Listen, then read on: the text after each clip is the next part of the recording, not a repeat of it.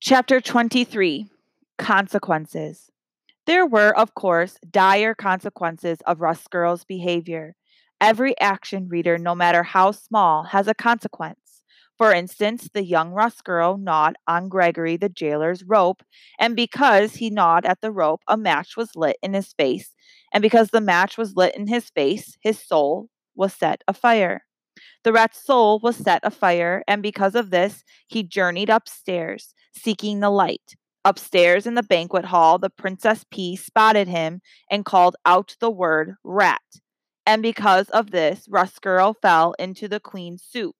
And because the rat fell into the queen's soup, the queen died. You can see, can't you, how everything is related to everything else. You can see quite clearly how every action has a consequence. For instance, if, reader, you will indulge me and allow me to continue this meditation and consequences, because the queen died while eating soup, the heartbroken king outlawed soup.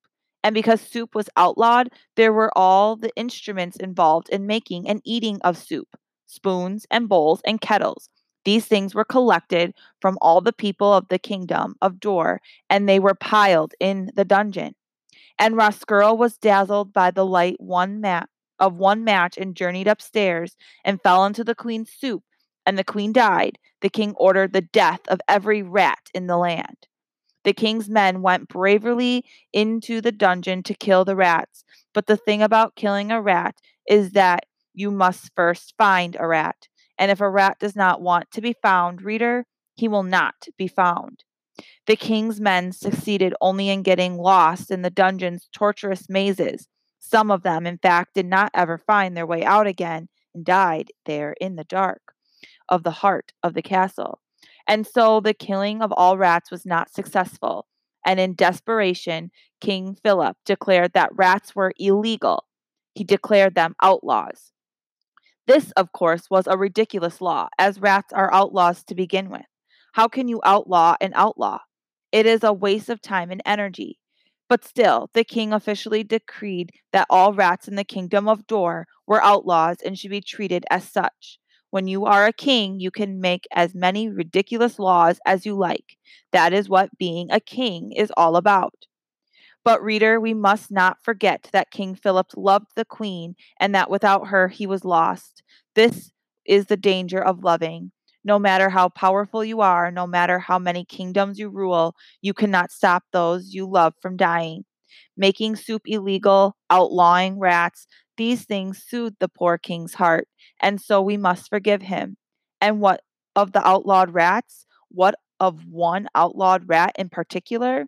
What of Roscuro? In the darkness of the dungeon, he sat in his nest with the spoon atop his head. He set to work, fashioning himself a kingly cape made out of scrap of the red tablecloth. And as he worked, one old one-eared Botticelli Ramoso sat next to him, swinging his locket back and forth, saying, "You see what comes from a rat going upstairs. I hope that you have learned your lesson.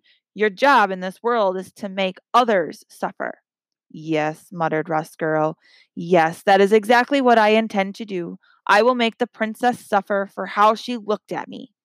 And as Roscuro worked and planned, the jailer Gregory held tight to his rope and made his own way through the darkness. And in the dank cell, the prisoner who had once had a red tablecloth and now had nothing spent his days and nights weeping quietly. High above the dungeon, upstairs in the castle, a small mouse stood alone one evening as his brothers and sisters sniffed for crumbs.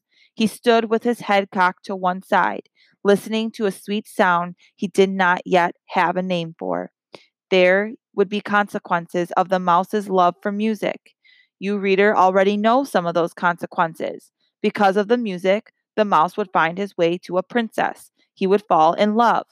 And speaking of consequences, the same evening that Despereaux stood inside the castle hearing music for the first time, outside the castle in the gloom of dusk, more consequences drew near.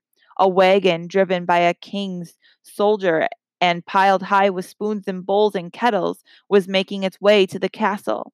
And besides the soldier, there sat a young girl with ears that looked nothing like a much as pieces of cauliflower stuck on either side of her head. The girl's name, reader, was Miggery So, and though she did not yet know it, she would be an instrumental in helping the rat work his revenge. This is the end of the second book.